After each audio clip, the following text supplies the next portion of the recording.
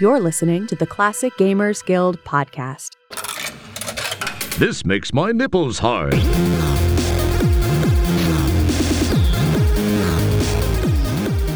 Hey there, classic gaming friends. Welcome to the show. In today's episode, Paul and I will be chatting about our B-side game recommendations. See how I threw a little music in there? Huh? What? Hey, Paul. Hey, that's what we're going with, the B-side thing. We don't know how to frame this episode at all because you're all a bunch of nerds, you know, just like us, which means that everyone's pedantic and we tried to frame it as hidden gems, and then we're like maybe underrated games, maybe like B-side games. Yeah, we're terribly pedantic to each other all the time. We try to imagine the worst of the worst. Not for you. You guys are all wonderful, but like Paul and I, we're terrible to each other. You guys were all great. Every one of you. But yeah, so he's essentially, we've got this list of games, and they're not mainstream games. They're not King's Quest 1 and Leisure Suit Larry 1. They're the games that are the other. I'm doing it again, Paul. They're the other tracks on the album. Wow. They're not the radio tracks. They're not the 3 or 4 that everybody knows. They're track number 7 and track number 13 or 9 that like maybe you've heard because you're a fan of the band, but like not everybody's heard. And so that's kind of where the episode's going, back to games. Phew. Okay. Let me translate that for everybody listening. So I think what Anna's trying to say here is, these are bloody... We can't come to you guys and be like one of the games that I thought about bringing up was Freddy Farkas. Now, the reason I thought about bringing that up is because it's a game I often hear people say, oh, I always forget about that one. Or, oh, I've been meaning to play that. In other words, I haven't after all these years. So it's like, if you go to Classic Gamers Guild on Facebook and you're there all the time, none of this, there is no underrated or hidden anything because there's only a finite amount of classic adventure games. So we can't come to you and be like, Echo Quest 2, because you'd be like, dude, that's not a hidden gem. It's just maybe not popular. But it's like, then there's this other world of people that aren't like sleep eating and breathing this. Like there's a whole group of people out there, and some of them listen to this, which is astonishing. But there's a group of people out there that don't see a Monkey Island meme like every other day and don't see like a ask me about Loom joke every time they go on Facebook. Like there's a group of people out there that just are just existing, and this is like a little supplementary part of their life. So to them, some of these games might be kind of more hidden gems. Look, listen, we're not going to talk about the quests, the major quests. We're not going to talk about anything LucasArts did, frankly, because they put out like 8 adventure games and they're all great. Not you, Zach McCracken, but everybody knows Zach McCracken. There's no room for it on this list. It's not like, oh, Lucas has this little game called Zach McCracken nobody knows about, because that's not true. You know it. You know about it. Yeah, because it wasn't one of their most popular games, but hey, the music in it was pretty awesome. Sure. That's it. Just in case somebody who worked on it's listening. That's for you. There's a bone. I know it's you, David Fox. God damn it. Stop listening to the show. I know, he's always listening. Okay, but anyway, let's get into our list. We've got a good one. These people, they're going to be at work soon. We got to finish telling them stuff before they get there. So what's the first one on our list? All right, number 1, we have one of my favorites from back in the day, done by people. My favorite guys. It's everywhere. And it's Dave Barry and D.D. Murray. I think there was a Chris involved somewhere as well initially, but I don't know him as well. It's just hard to know you. But no, you love those guys. You're a big fan. They're the Manhunter and Art of War, maybe? Yep, you got it. It's those guys, and this is their kind of first foray, I think, into the Sierra world. But it's a little bit different than your typical old school Boxing Day, because you can go and you can create your own characters, you can edit your characters, you can fight a kangaroo at the end that's super difficult. Awesome. And it's arcade style. Yeah, really good game. I would recommend checking it out, but it's probably hard to play and emulate. So I would highly recommend checking out a YouTube video. Instead, that's fair. Yeah. But if you do check it out, you have to go on eBay and buy it legally and then get, you know, a 5.25 drive and like a cryo flux, and like you cannot pirate this, guys. All right, I'm dead This is serious. the sound. There you go. That's the sound of this box opening, just like I did. Get the original. Thanks, Kevin. Lunchbox, please. We're trying to thank Kevin for this. Ah, dang it, he's coming closer. Come on, man. So, all right. Well, number 2 on the list is ours jointly, which is Gold Rush, because, you know, anybody who doesn't listen to this show doesn't know enough about Gold Rush. You guys get it, especially Brian, because he straight up was. We wore him into just playing it. He's like, fuck it. I mean, if I play it, well, you know, please stop. No, I can't. I don't know how. So you guys got to play Gold Rush because it's just so charming and fun and beautiful. And I literally feel bad at this point telling them to play Gold Rush again. So do you want to give it a go? What do you got to say? Well, I mean, it's pretty cool. You're this dude named Jared, and you've got to get to search for gold. Hold on, is it Jared or is it Gerard? Oh, I always said Jared, but Gerard makes sense. I always just automatically said Jared. Holy cow! How have we never wondered this? I know, that's why I'm sorry to interrupt you, but the reason I interrupt you is because I'm like, holy shit, we have a fresh take. We got something new to say about this. Let's quickly do that. Because of the two, I've never met a Gerard in my life. That just seems like almost like a childhood notion of what the game would be called, the guy's name. I think Jared, but maybe Jared would be an E, and maybe because there's 2 R's, it cancels. Oh, there's no out maybe. The long I mean, O. I've never seen Jared spelled Gerard before, so I mean, we know. I guess you're right. I think you could very well be right. I've always, even when you've typed it out to me, and I bet you if I searched it in our search conversation of our history, we probably said that to each other like 150 times. Yeah, an overwhelming amount of times to begin to sift through. Because now I'm wondering, is Gerard like because I could almost picture it as like an Amishy kind of name, you know, like a like a, I don't know, the Americana. No, that's not right. Well, listen, I think we quickly hit a ceiling on this new topic. Gold Rush is just going to be us arguing about the name. You know what, Brian, our friend Brian Manal, you break the tiebreaker. How did you say it? Mm-hmm. And then, I'd like to know. We'll know. Yeah, exactly. Because, you know, his brother's easy. You're like, Jake, great, we're fine. Yeah, Super exactly. easy. They didn't put like a weird Nothing O in there for no reason. Joke, slow. All right.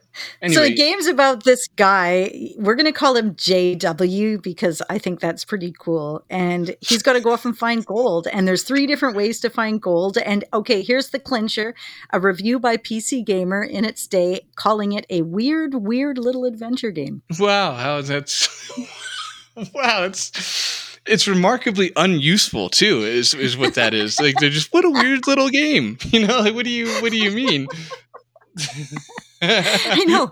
There's time limits. If you're not fast enough and if you don't do things at the right time, it limits what you can do. So essentially, I think the game's assuming that the first time you play through, you're not be able to go through the jungle, right? Or you're not going to make kind of directs you. You're not going to make that boat. It's not happening. There's no way. So, not on the first try. But the next time you play, you're going to go, yeah. And then you're like, man, there's other ways to go. How do I do it? Cape Corn, this and that. How do you do it? You have to just keep trying. No way, this group of fucking amateurs is going to make that boat the first time. No freaking way. That's a tough one with no hints. Because I tell you, if you wander around, because I think it's like 12 minutes or something you have to, or 8 minutes for the maximum amount of money. It's not enough minutes. You have to like sell your house. I know that. It's not. Yeah. And the game clock's unreliable, you know. Anyways, that's good. We talked about Gold Rush totally. I don't know if we just convinced you to play it, but we've talked about it more than just this. Yeah, just please play that game. You know, I'm losing my patience with some of you guys. I'm trying to be cool here.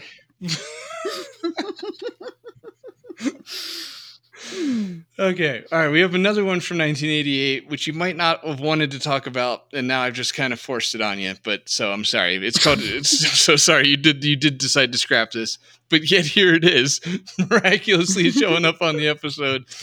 It's Ooze Creepy Nights. Mm-hmm. Yes, that famous game that nobody's heard of by Dragonware Games. It's It's kind of like a detective mystery horror interaction fiction kind of a game. How creepy are the nights? Well, creepier than the days. Wow, that's fair. I see why you wanted to cut this. All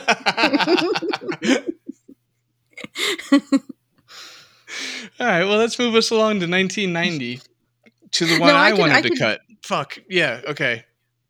We could do it. No, okay, I've got it here. The game, it revolves.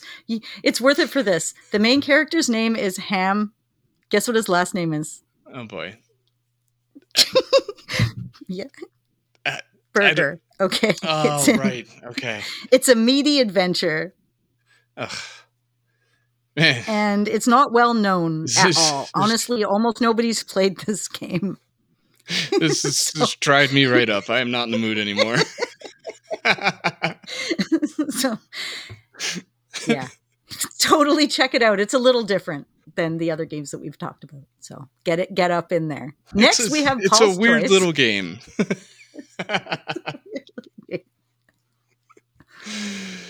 Next we have, I was from 1990. I was going to cut Alter Destiny because I don't think I actually played it, which gives me kind of no right to sit here and be like, you guys need to play it and then tell me. Considering I deleted it off of my page. Yeah, why did I leave the one? Oh, dang it.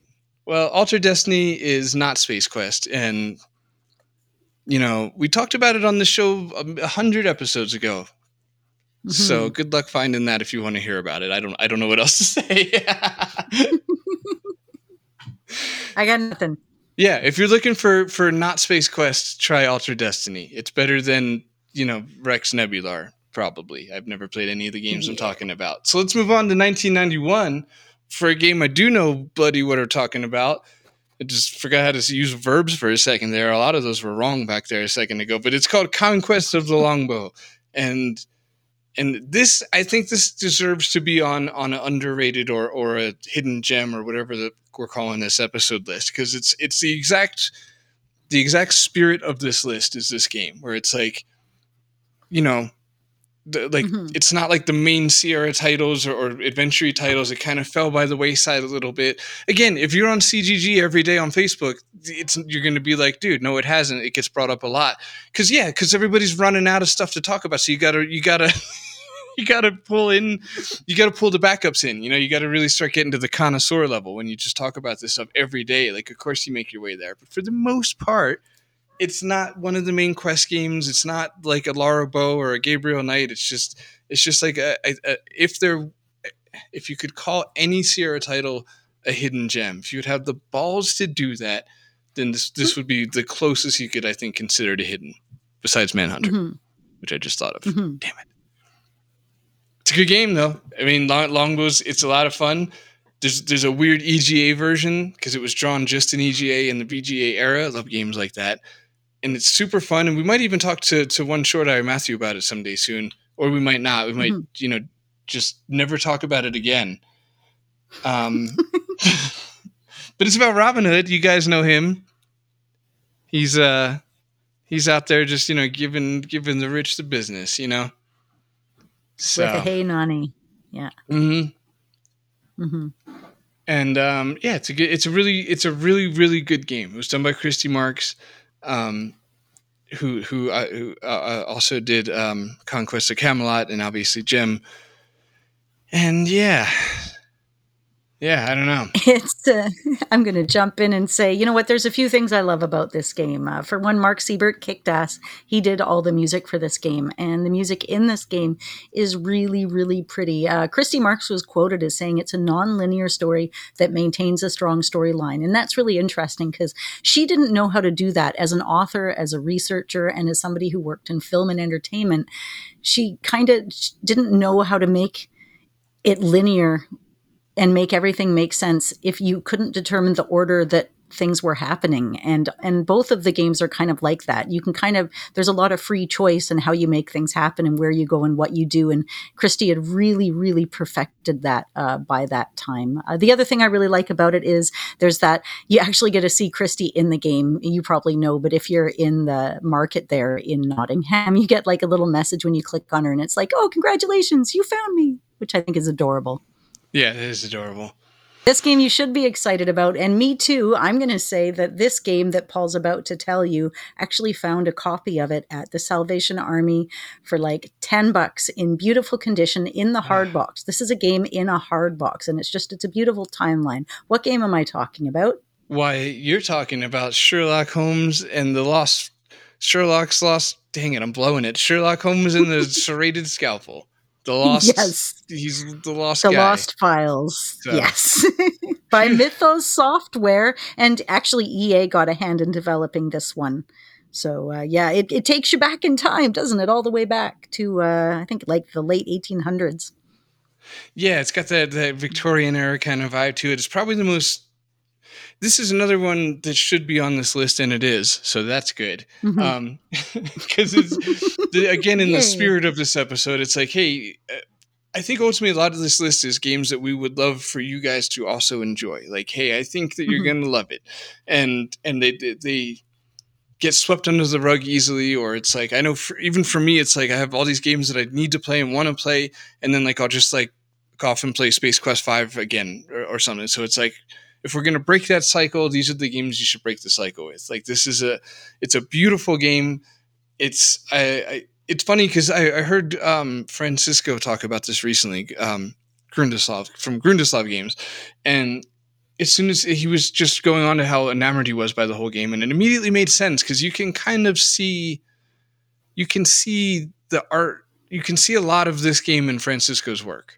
So for anybody who's familiar with one or the other, you could kind of mentally imagine there's some heavy Lamplight City vibes in this and vice versa. So like, if you know Lamplight but not this, then this has like a little bit of that going on. But anyway, the pixel art's gorgeous.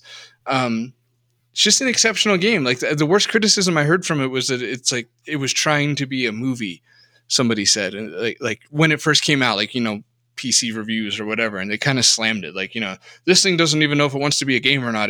We think it just wants to be a movie. I'm like, well, that for an adventure game, like that's kind of like the goal, right? Just like great storytelling. I mean, obviously you need an interactive point of view, but it's plenty interactive. It's like a 9-verb kind of system, like a LucasArts system where you pick the verbs and use them on stuff. And it's a gorgeous game. It's done really, really well. It is narrative heavy, or narrative is at the forefront, but not in a bad way. And everybody should stop what they're doing, and play it. I mean, not right now, but later. Honestly, if you're into canon, it's pretty good. It keeps up with the books. It keeps up with the information that's out there. It doesn't do anything wild. You've got your regular people in there that you would know from all of the stories. So it's comforting, right? I mean, a dude's going around killing people with a serrated scalpel. Figure it out. It's a lovely little game. Doesn't it have the, is it the verb-based point and click in that one? Right. Yeah, exactly. It's got kind of the 9-verb system. And you know what you're getting with Sherlock Holmes. And I think murder mysteries and detective games, like they just suit the adventure genre so good that this one, it's a really good game. It makes sense that like EA chose this story. I don't know. Okay. I've lost faith in myself. Let's move on.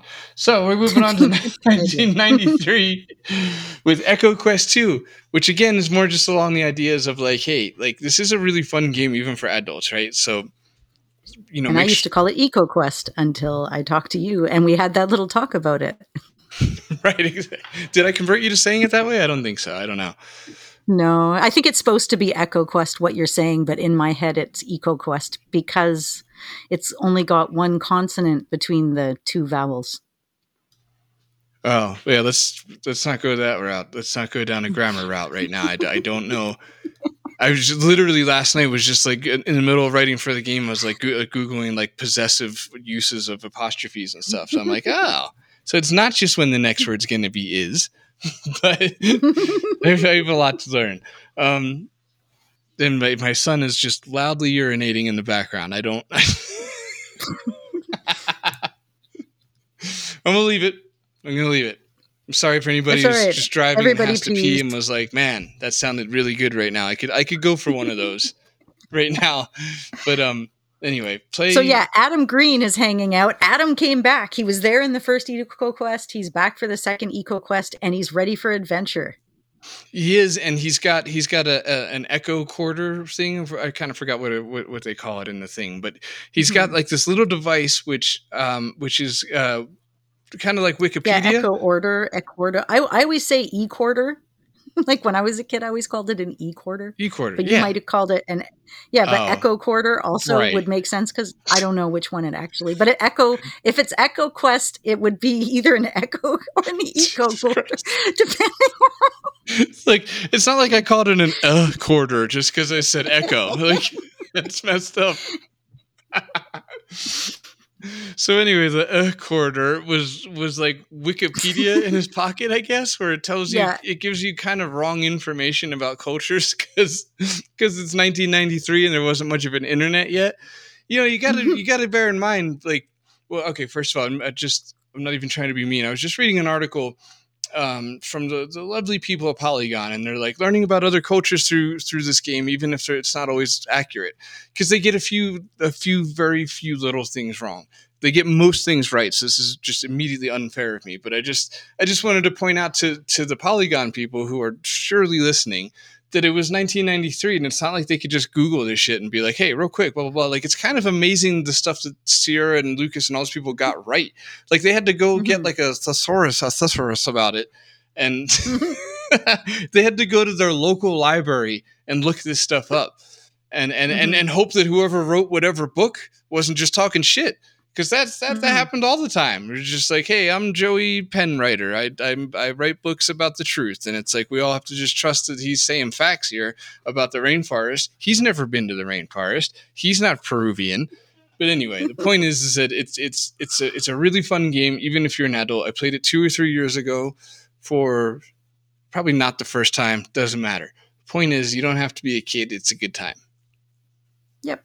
And you get a chance to go exploring from your very own computer to a rainforest, a river, I think a village. There's a temple. You can go to all these places. Recording. Anyways, yes, definitely underrated in that I would say even amongst the Sierra fans that I know, even if they've mostly heard of it, I would be surprised if a quarter of them had played it. Right, exactly. Thank you. See, you're validating its place on this list, and furthermore, you're validating the need to do this whole list thing that we're yelling at everybody to begin with. And also, if you do play Echo Quest 2, play the first one and play it without the talkie version. Same as Willy Beamish. Don't play either of those games with the talkie. Yeah. The talkie destroys them. Like it turns Echo Quest like from an all ages, literally or legitimately fun for all ages game to like a hyper 4th grade child only experience when you hear the talkie. So, and also real quick, I just want to retcon that, like 1 episode or 2 ago, we brought up Echo Quest and I was like, I'm just going to say a bunch of stuff about it now because we're never going to do an episode about it. But it turns out we actually did an episode about it like 120 shows ago. Okay. Yeah. All right. See, now I get it now. Sorry for yelling. It's okay. Why is there so many of mine in a row here? I know when I was putting in my information for my games, because I always do research for the stuff that I do, I'm like, wow, I got like 7 or 8 games. I'm thinking to myself before I joined it up with like Paul's list, I'm like, that's all right. I'm pretty sure I can handle like 7 or 8 games research in the next couple of days. Easy peasy. And then like, now there's like 30. Like there's 21 like, more games. How did that happen? I'm like, well, thank frickin' heck I don't got to research that many games. I just have to throw out a few tidbits and this and that, what's in my little brain box, and I'm pretty happy. All right, well, I'm going to skip the next one for the most part. I had Return of the Phantom from Microprose /MPS Labs in 1993. Dude, it is a sequel. Like, if you've read the original book, you're going to play the game. It actually takes place 100 years later. So it's kind of neat, right? Because it's like a continuation. Like, did you want to see almost like an expansion in like, I have no mouth and I must scream. Like, do you want more Harlan Ellison? Right? That's a like good sales pitch. Is I'm coming around on your whole angle it's really now. worth it.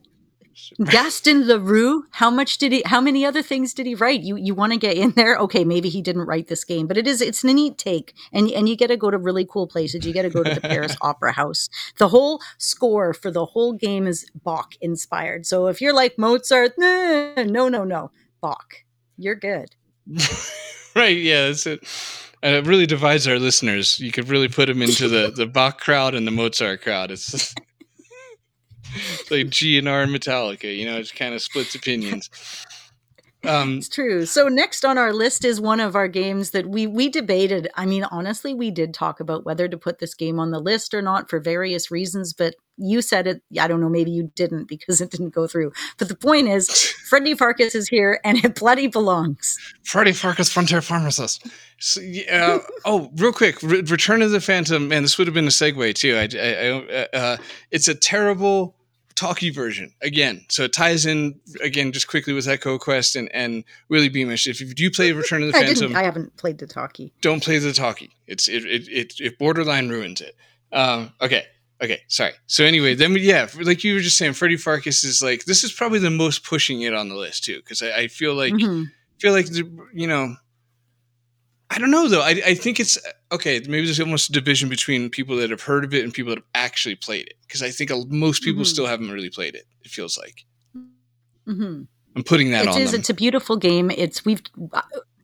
We haven't talked about it before to all of you, but Paul and I have spent a lot of time talking specifically about Freddy Farkas to each other.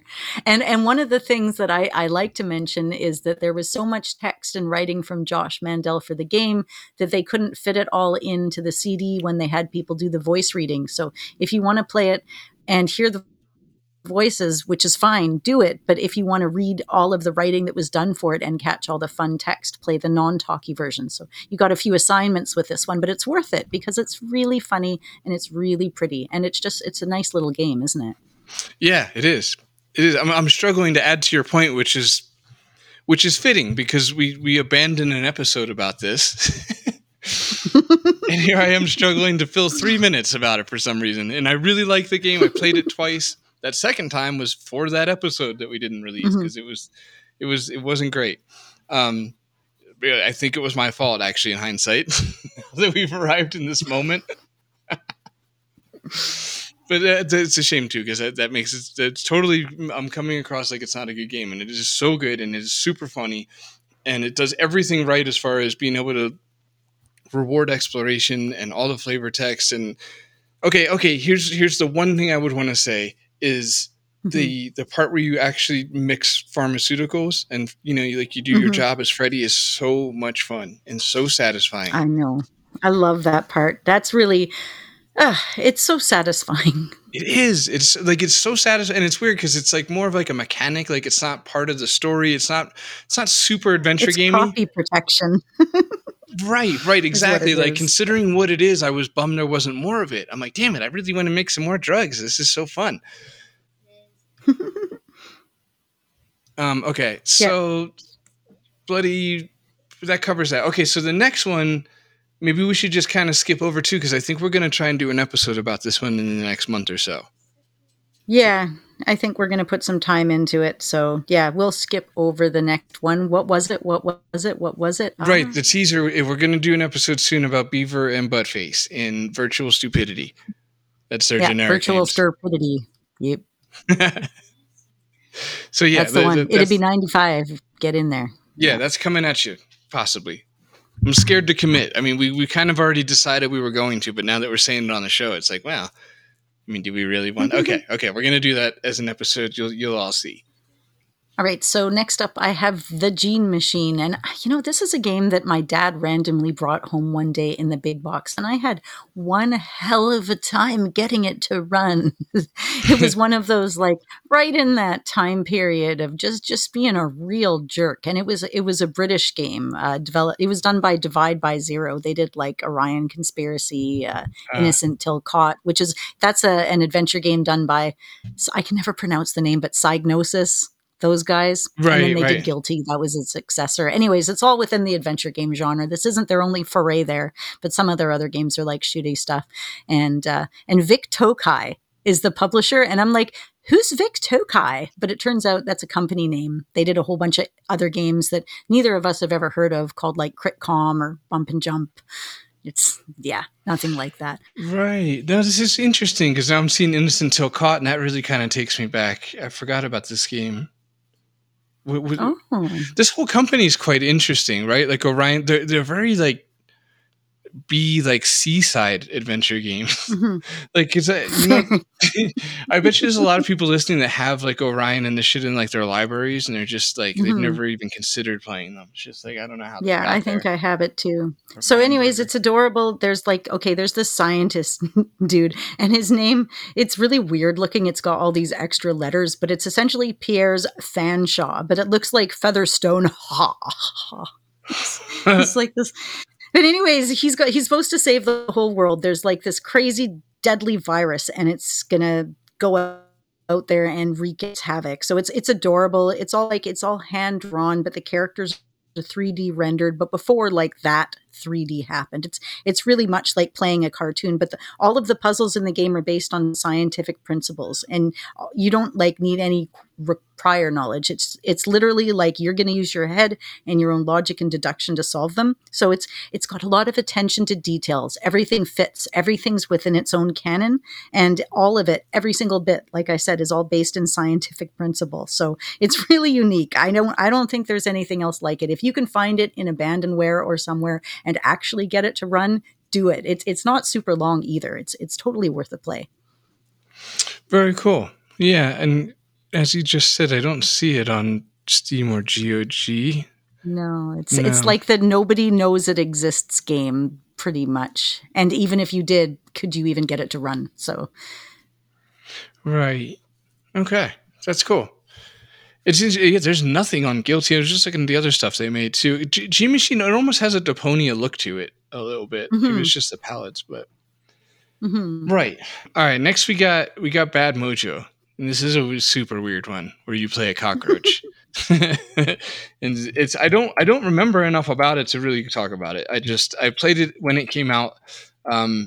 So that was 96. So I would have been in the US. I was 6th grade. And so that's my memories of it are from 6th grade is what I'm trying to say. And therefore they're kind of non-existent. I remember finding it gross and cool and weird and worth my time. And yeah, you play a cockroach, and the world and the scenes are gross. I don't know how else to describe it. Like if you just, it's a very visceral game. Yeah, it is. Yeah, like I'm looking at screenshots now, and there's like, you know, a mouse with like a dead razor in its throat, and another scene's just really old rotten food, and it's basically, I think from what I remember, it's like somebody getting a dose of karma, like somebody who kind of has it coming. Yeah, You're like you're a jerk to somebody, and you end up being cursed or whatever as a cockroach, and you got to escape your apartment or just, you know, stop being a cockroach somehow. The research into this was it was really interesting, actually. So Pulse Entertainment popped this one out, and you're Roger Sam. So you're this entomologist dude, and you're going to be embezzling money, right? There's going to be this grant. You're going to be like, your life is going to get better. Everything's going to be okay. But then you end up having an accident, and your mother, it's always the mother. But anyways, you get this like cursed locket, and you get turned into a cockroach. And the whole game, actually, the funny thing is the whole game's loosely based on Franz Kafka's 1950 novella, The Metamorphosis. So the gameplay is like exploration and discovery, which was kind of the vibe of the whole book when it came out. You're bloody lucky you ever saw this game. Everything about the development was super troubled. The original designer left the project early, and the remaining team was trying to put together the game that wasn't really their own scope of vision. So be thankful it happened at all. Yeah, well, yeah. I mean, or don't. You're gonna have to play it either way to figure out how you feel about its existence. It's so weird. Okay, here, I'm going to do the next three in one solid minute. Phantasmagoria 2 is a really, really good game that fits this topic really well because it's a lot of fun. It almost has no business being as well written as it is. It does have problems towards the end where they were probably running out of time or budget or both, and it kind of loses its mind a bit. But for the most part, 90% of this game is disproportionately well written for even the adventure genre. It's a lot of fun. It's got a lot of like adult themes and a lot of just good times going on. It's a really good game. We did a whole episode about it that we actually abandoned that one too, but we turned it into a later FMV episode with our friend Jackie, so you could check that out. It came out recently. But anyway, so Phantasmagoria 2, I wouldn't blame you for looking at that and being like, I'm just never going to play that. And you should actually play it. It's really, I felt really that good. way. I didn't. Paul got me to play it, and I'd played the first one. I'm like, yeah, it's okay, but I don't know if I want to play another one. But the second one was different. It was witty, and it was really well put together. And it was like, it was off-putting. It was unsettling a little bit in a way that I really liked. So yeah, get on that. And then so Blade Runner. Play Blade Runner or don't. Next is Blackstone Chronicles, which is another game we did an episode about. So listen to that episode or play the game or both or neither. And next, finally, for fuck's sake, is Starship Titanic, which is Anna's. Jesus Christ. I need a fucking Gatorade. 1998, man. This game came out by Simon & Schuster. They published it out. But Douglas Adams, he kind of put it together. He got kind of tired about it here and there, and Terry Jones came in and did some helping, and there was a book and there was a tape and there's 3D glasses, and anyways, the music for the game was done by Paul Wickens. He was a member of Paul McCartney's touring band, which I thought was kind of a neat side fact.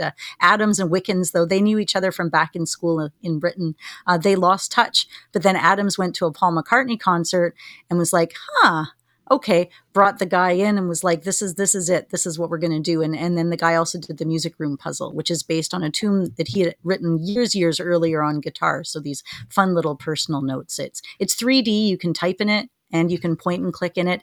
It's a little bit like Moon Logic-y. It's a little bit difficult. It can be a little bit buggy and a little bit crashy. But go play it anyways, because, oh my God, guys, Douglas Adams, come on. Some of the Monty Pythoners, come on, get in there. There's a parrot. It's Terry. So somebody went to a Beatles concert and was like, hey, I like the way you play keyboard in the background. Do you want to make a video game? Well, they were already friends from school, but they hadn't like seen each other for like 20 years. And then he was randomly at a Paul McCartney concert and he's like, hey, I recognize that guy. Weird. You're playing guitar? Because I actually need a programmer right now. This is so weird. Totally fits. It's like a first person 3D rendered, not mist, but like in that kind of presentation sort of game. Sort of. Okay, you didn't appreciate the mist thing. That's other fair. Characters. No, it was because there's robots. Like, there's other I'm not going along with that. No. But you know what I mean, like how the camera moves forward, and I guess instead of mist, it's just first person. Right. Yes. But okay. Here's the heart of what I'm getting at. Did this game come about because of how well Myst was doing? Like, is it? You know what I mean? I don't think so. And anyways, I'm not answering your question at all. But anyways, they developed a whole language processor to interpret the player's input and gave appropriate responses. And they recorded 16 hours of character dialogue, and they did all of that itself. But no, I have no answer for you at all. No, that's fair. That's fair. It's like you're not encouraging this kind of behavior. I won't have it. You just ignore them if they're naughty and give them praise if they're good. This fucking guy brought Myst up in the middle of an episode. Swore we'd never talk about Myst. The blue. I couldn't see it. The mist was in the way. I was blind to what was. The next game on the list is mine. So that's Ghostmaster. Yes, nice. And it's not an adventure game, but it's a game made by Sick Puppies, and they did it in conjunction with Empire. But it's like there's no other game like that. So you've got all these houses, and they're set up in different scenarios. Like, say you've got a Beta Alpha Pi house, or you've got a sorority house, or you've got like a family in a house.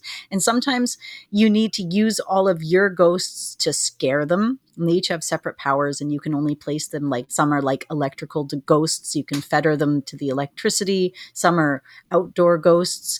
So maybe you have to scare them. Maybe you just need to free other ghosts and have the police find the bodies so the other ghosts can be at rest. But each scenario has like its own idea in it. And so the whole thing, it's amazing, and it's beautiful for when it came out, which is 2003. It doesn't have any of that weird kind of 3D look to it, but it totally ends up on a cliffhanger. And what I didn't know until I was researching for this level is that they released a bonus level initially in the UK. So it works with the UK version, but it gives you a little bit of closure to the ending that I won't tell you what it is, but the ending of that game. So get in there. You'll be pleasantly surprised, and you can play it with your kid, even though it's Ghosts. It's super family friendly. What kind of game is it? Because the way you describe it almost sounds adventure-y.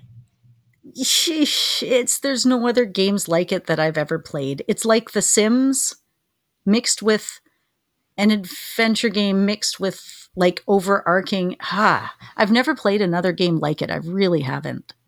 Well, that's I cool. don't even know where to that put says it. a lot for Yeah. it. Mhm. Right now, it's 80% off on GOG. You can get it for $1.19. Yeah, I got it on my GOG and I pulled it up, and everybody in the house was just standing around watching me play. It's like you take your ghost and say you fetter him to the electronics, and then he's got 6 different spells, and you can pick what spell he goes up to, but you have to get plasma points, and you get them by scaring people. And anyways, it's complicated to explain, but it's such a pretty game. So check it out. Highly recommended. It does look really good for the year. Yeah. It almost seems like a board game in a video game. Like there's a lot going on It here. kind of plays like a board game, actually. There's a lot of rules. There's a lot you don't understand when you're playing it the first time around. And there's a lot of like, even like if you go to look up hints, if you're not sure what to do, they're very confusing. There's a lot of pictures. It's something. So Shiva. This was Dave's first commercial game, as far as I know, Mhm. and it's really good. And if Why do you like it, Paul? I mean, it's not like you play as a rabbi and here we you go. explore Okay. themes related to the Jewish faith or anything. Does it resonate with you? Like, yeah, it does. Actually, it totally does. Did And you there's play the kosher edition? wow, that's the DLC. Yeah. It removes any pork products from the game. It's real though. They did remaster it in 2013. So they called it Shiva the Kosher Edition, and it had new graphics, they music, did? and re-recorded voiceovers. Yeah. So if you only played Okay. the original, it might be worth going back and seeing the little improvements, because as you know, how much a game developer can learn between 1 and 3 years. Well, imagine between 2006 and 2013, how much would have been learned. Right. Yeah. A whole lot is the answer. Let me tell you that right now. It's a whole lot. No, but it's a fun short game, and especially for the Hebes out there, there's plenty of holiday and Santa stuff, and it's like we just it's nice to have one damn thing. Like we pretty much have like the Adam Sandler song, that episode from South Park, and the Shiva. So fucking grab onto it and hold on for dear life. It's a good game. It's not gonna like blow your mind. It's just a fun 3 to 6 hours. And if you're not a Hebe, it's not like super Jewy. I mean, you are playing a rabbi. Never mind. Like I was gonna say the interact cursor is a Star of David's. It's pretty Jewy. So but it's not, obviously it's not. Dave wasn't like, I'm going to make a game that only sells to Jewish adventure game fans, because he wouldn't have built an empire on that. And I mean, empire might be generous, but in adventure game terms, that's what Wajidai is, a goddamn empire. Monolith, if you will. But, I mean, so would be the building that it's based out of. Look, the Shiva's a good game. It's on mobile. There you go. You could play it while you're pooping. That's my final thing on the Shiva. That works. Well, then I'm going to jump into the Dream Machine, which was like, it was an episodic game. So you kind of started playing it with Chapter 1 in 2010, and the whole game wasn't completed till 2017. And it's kind of like, the game focuses on dreams. So if you're like Freud or Jung or any of those like dream symbol ideas, surreal elements, and like it all kind of keeps happening as the story unfolds. It's like, you start off normal, you're in your apartment building, and there's this dream machine that puts people to sleep, and you help your building manager because he almost dies, and you have to shut down the dream machine. Stay with me. You have to You go said in that at the and perfect time. Sorry. I know, right? You have to go in and destroy everybody's connections to the dream machine. So you go into like all these different people's dreams, and you have to wreck them. Right? Make them stop, make them not happy anymore. And the whole game's really cool because kind of like the Neverhood, which used claymation, which is unusual. This one used like pipe cleaners and broccoli and carpets and matchsticks and molten cloth and heck, even condoms. Like they used the weirdest things to make this game happen, to create the weirdest story. So I loved it. It was not at all super difficult. It was pretty logical. The puzzles were more within the stories and the ideas than anything else. There was a lot of dialogue. It's worth playing, like especially now that you can get all of the chapters together all at once. Yeah, it has, being done in stop motion, it has that really cool, I don't know, surrealness to it, uncanniness to it. And then, like you said, they bring in a lot of odd materials, and it makes it all the more surreal because it's this like fictional world with like the character has kind of a clay look to him, but it's not strictly claymation, let's say, right? It's just stop motion with some weird textures and cool props, and yeah, it looks. And it actually it garnered some attention because it was nominated. Well, it didn't win, but it was nominated for the Independent Games Festival Visual Excellence Award in 2011, and that was only after their first bits were out. So good for them. It's a shame they didn't win. There's no way that whatever beat them was harder to make because I mean, it's just the stop motion just takes forever. It takes so long. There's a universe out there, an alternate timeline where I make stop motion adventure games with my brother. It's always what I think about because this is in my library, even though I've never played it. So whenever I see Dream Machine, and probably the thought behind buying it at the time was like, this is what I'd be doing with my brother if things were just slightly different, I guess you could say, because he's out in Hollywood doing stop motion stuff, and I'm here doing adventure games. But there's a timeline where we do a thing together, and it's probably not as much of a bummer as the Dream Machine looks. Because I mean, it looks amazing. I'm sorry, but you know what I mean. The plot, the whole thing is very sad. Very sad vibes. It is. Very desolate. Very sad vibes. Kind of like that Dropsy the Clown has a lot of that. And actually, that should have been one that I mentioned in this. And I'm just going to quickly give it a nod here because it's a really different kind of a game. And it is an adventure game, and the clown is very sad, but it's uplifting. He's almost not even sad. He's more just naive, I guess. Like he's bummed out about the fire and what he's trying to put together his past and find out exactly what happened. But like he comes across like he has there's like a childlike wonder that saves it from sadness. Where he has like this ignorance. He doesn't realize he's horrifying looking, and he just wants to hug people. And you advance through kind acts and hugging people, and there's icon-based navigation, right? So it's like you choose how to interact with characters based on symbolism, as opposed to just words. So that's kind of different. No words, yeah. That's another one that's on mobile, and it's good for mobile. Like Strummer, my son, plays that a lot. Like he'll just happen his way. He's a weird little guy. He's always liked scary stuff. Like Coraline was like his favorite. It's probably still is his favorite movie, which is off-putting. Like for a 3-year-old to be like, I choose Coraline. Like you don't want to watch Moana? Like, hope I'm not raising a little Dahmer here. But anyway, he likes Dropsy a lot, and it is in a weird way good for kids in that sense because first of all, it's like a super neon.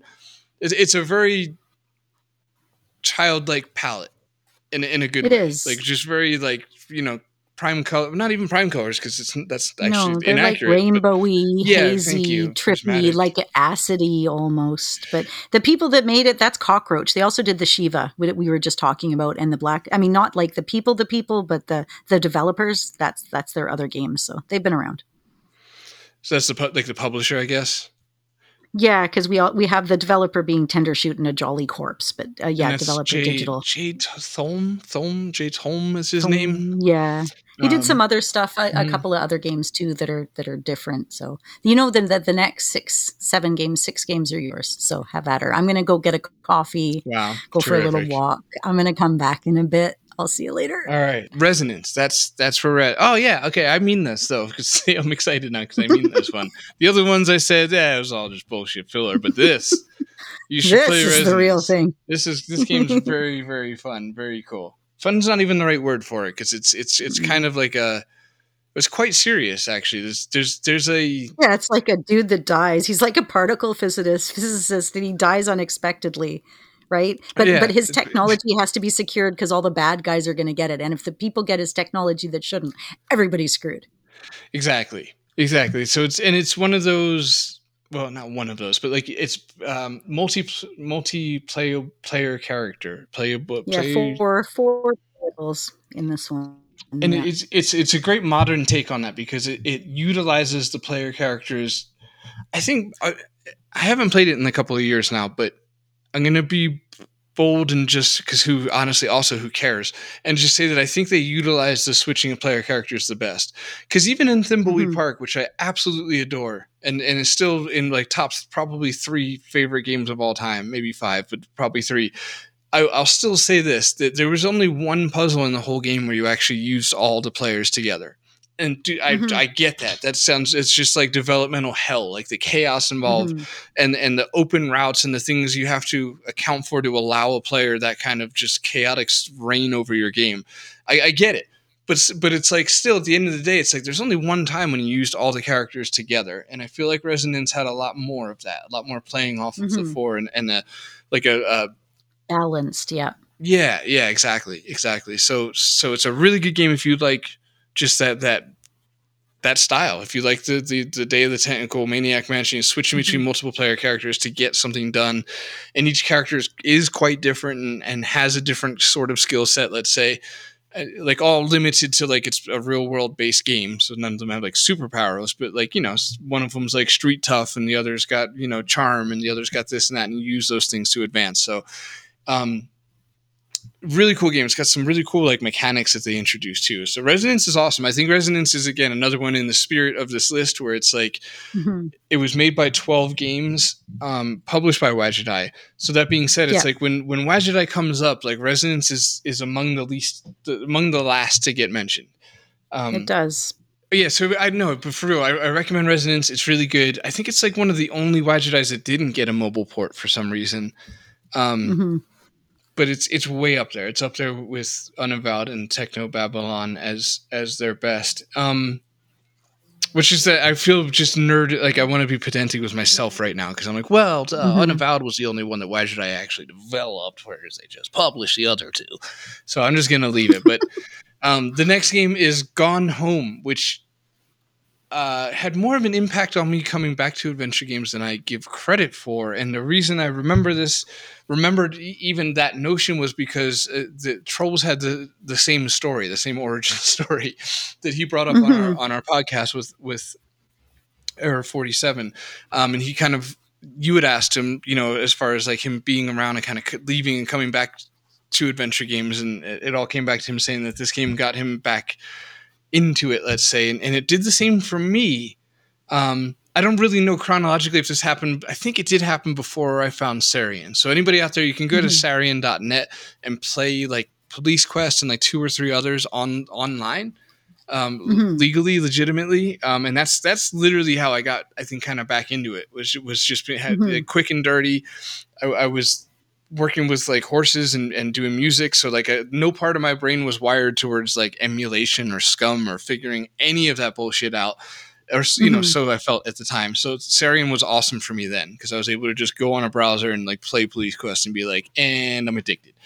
But I think before that I played Gone Home because it was ported to Macintosh and it was in their app store, and I just happened upon it one day in 2013, it turns out.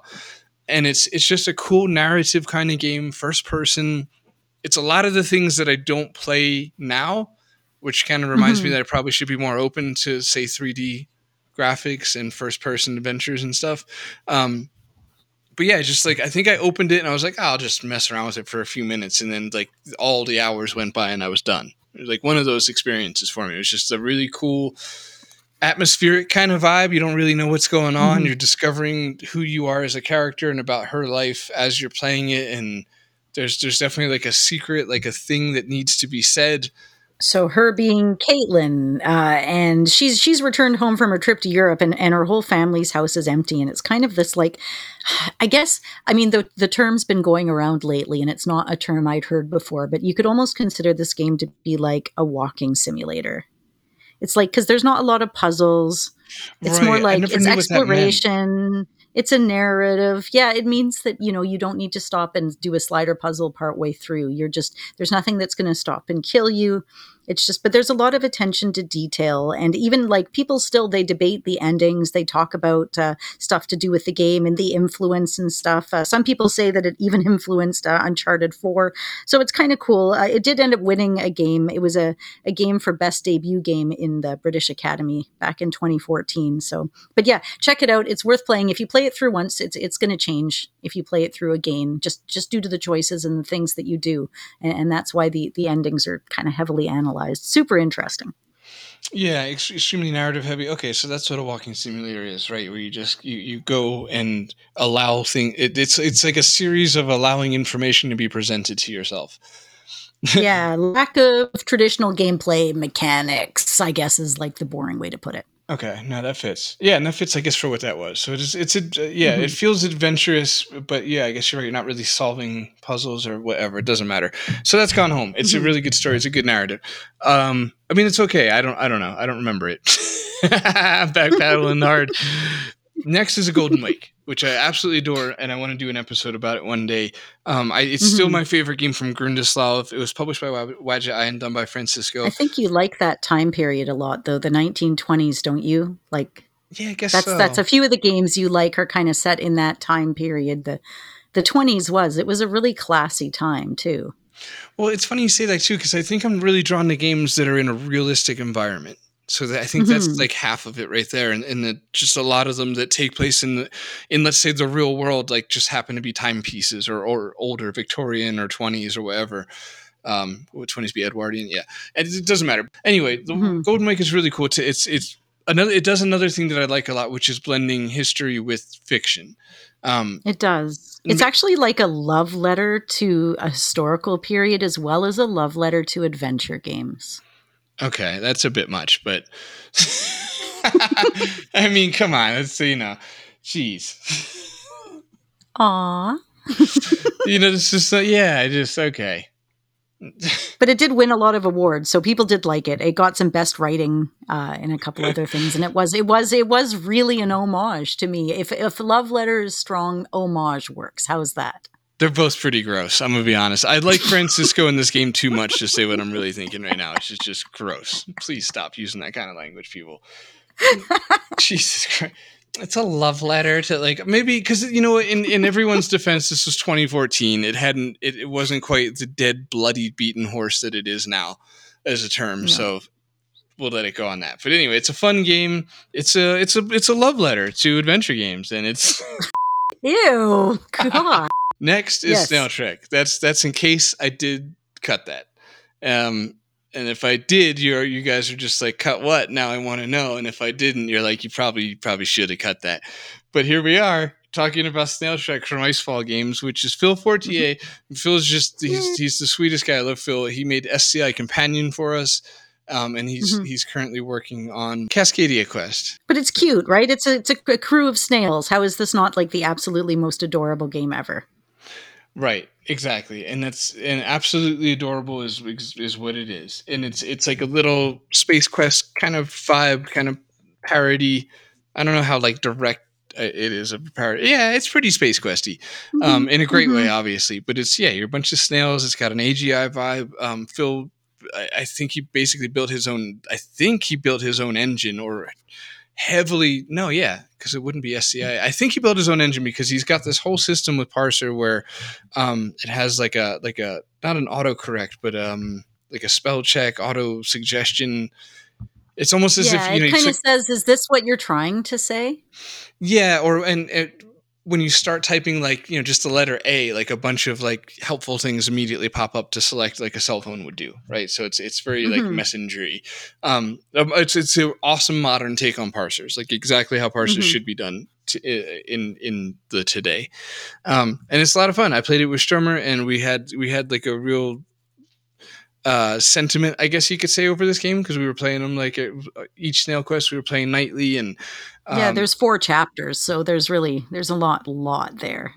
yeah, and they get a little longer at each one, but I remember like the first one's like a half hour, and then it's like the next one's 40, the next one's 50, and it kind of tops out at like an hour and a half. I think the last one, again, I was playing it with at the time 5 or 6 year old, so it probably took a long time, but anyway, it was cute. Like he was so into it, he made me get like the DLC for it. You can get like a little rainbow snail uniform or whatever, and stuff like that. So anyway, Snail Trek is awesome, and it's a genuine good time. There's not enough parser stuff out there, so this one's an easy sell because it's like to the 30% of our listeners that love parser shit. It's like you got to play Snail Trek. It's super fun. To the rest of you haven't played Space Quest 3 yet, then this is not for you, dude. Seriously. And then play Space Quest 3. The next one is Long Reach. We're skipping that because we did an episode on it.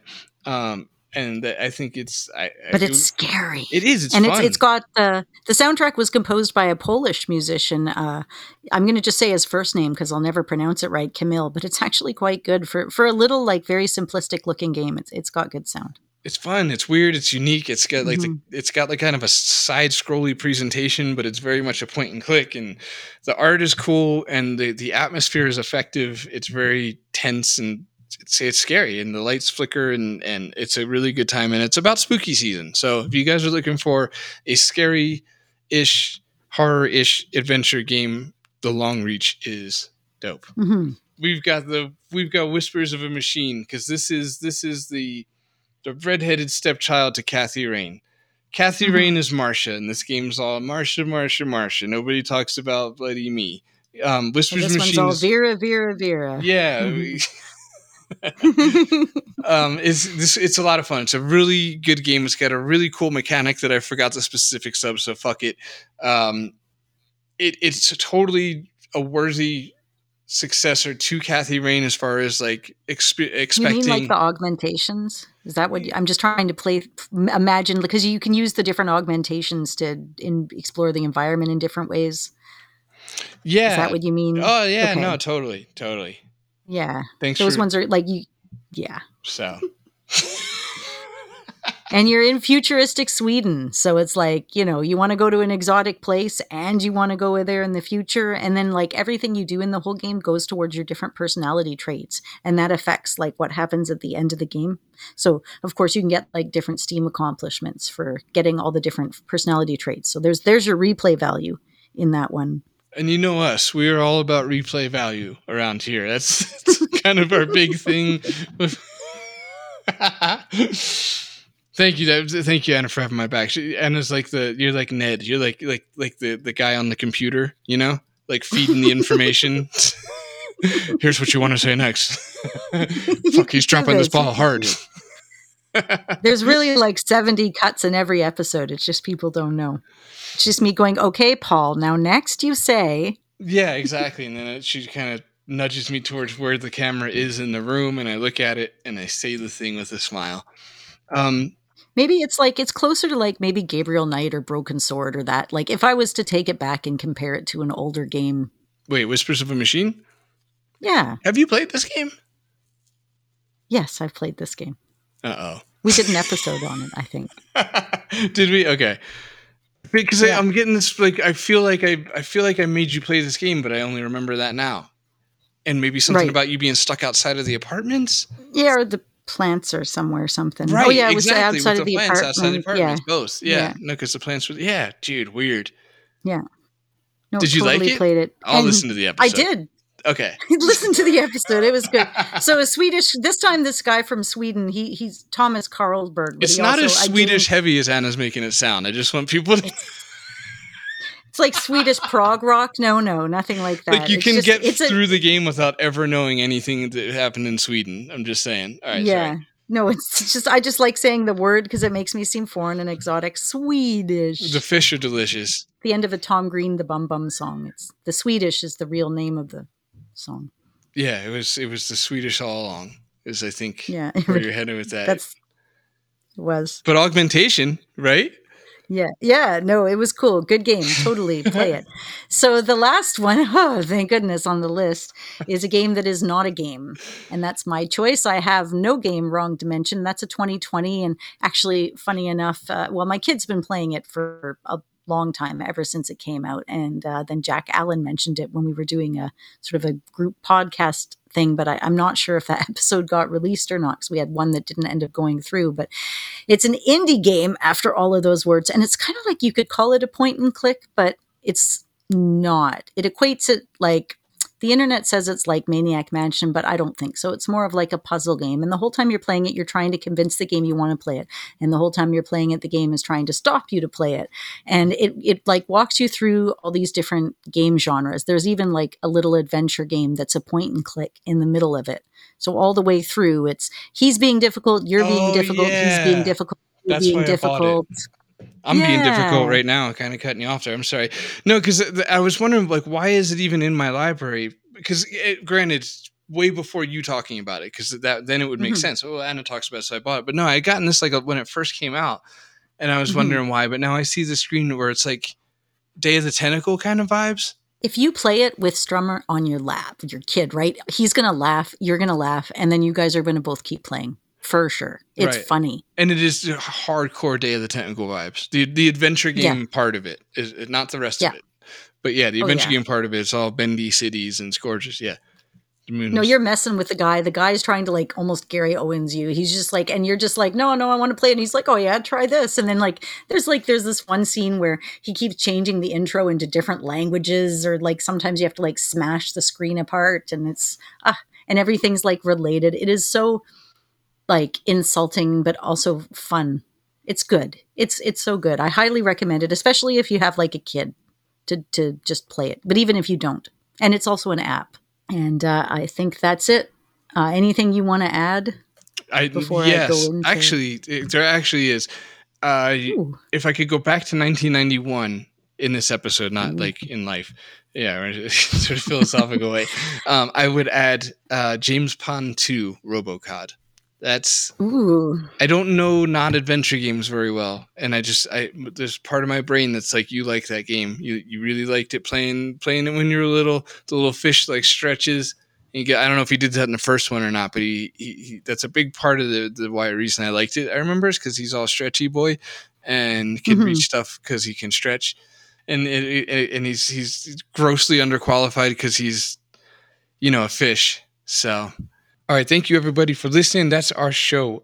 Special extra huge, big old giant super duper thanks to Brian Manown and Michael Council from our extra special thanks tier on Patreon. You guys are awesome. If you listening would like to be a Patreon, then it's an exclusive club called Anybody with the $1. You could do that. Extra special thanks tier. That's a whole nother. That's a bit of an investment, let's say. But you could do that too. We really appreciate you guys because it pays for the stuff. Lunchbox, please. I'm obviously doing something unbelievable. Do you guys have cats? You know what? Look, listen. What I'm trying to say here is thanks to the Patreons, you could be a Patreon too. If only you would adjust your aspirations. I don't know. All right, I want to give a shout out, honorary mention, if you will, to Slat Studio. Ryan is making some awesome games. Betrayed Alliance Book 1 has just gotten a remaster. He's working on Book 2. Go to rjslattery.com and check those games out because they're amazing. If you love Sierra, kind of period, check them out, but especially if you like the parser games and long for more of them. If you've done some longing recently for a parser game, please check out rjslattery.com. And also shout out to, again, to Octavio Navarro's amazing series, Midnight Scenes, because it's just beautiful work. And he's just an amazing person, an artist, and hero of mine. And spooky season, basically. So it's time to get spooky. Check out Midnight Scenes on GOG and Steam. And while I'm begging for things, wishlist my game, The Phantom Fellows. That would be amazing. In the description below is a link that'll take you to GOG where you can vote for it to be put on GOG. And gee golly, that's what I want for Birth Miska. Is that I'm a Jew born on Christmas Eve. That's my day. That would be awesome. It would mean a lot. Also, check out our friends in the Adventure Game Hotspot Network. Space Quest Historian, Adventure Game Geek, One Short Eye, Conversations with Curtis, and of course the Adventure Game Hotspot themselves. All of their latest works are linked in this episode below, so you can check out some more Adventure Game goodness there. And say hi to us on Twitter at CGG Podcast, at Phantom Fellows. Send us mail at classicgamersguild.com. We got some bloody bangers this week. I'm not going to cover without Anna, but thank you guys for sending those. And oh yeah, Anna's not here. She did this probably better than me, but it ended up all like kind of sounding, so I had to cut it out and do it myself again. But real quick, we're basically done here. We're a Facebook page in a group. Say hi to us there. We're on Instagram. Oh my God, yeah, we're done. Don't do a murder.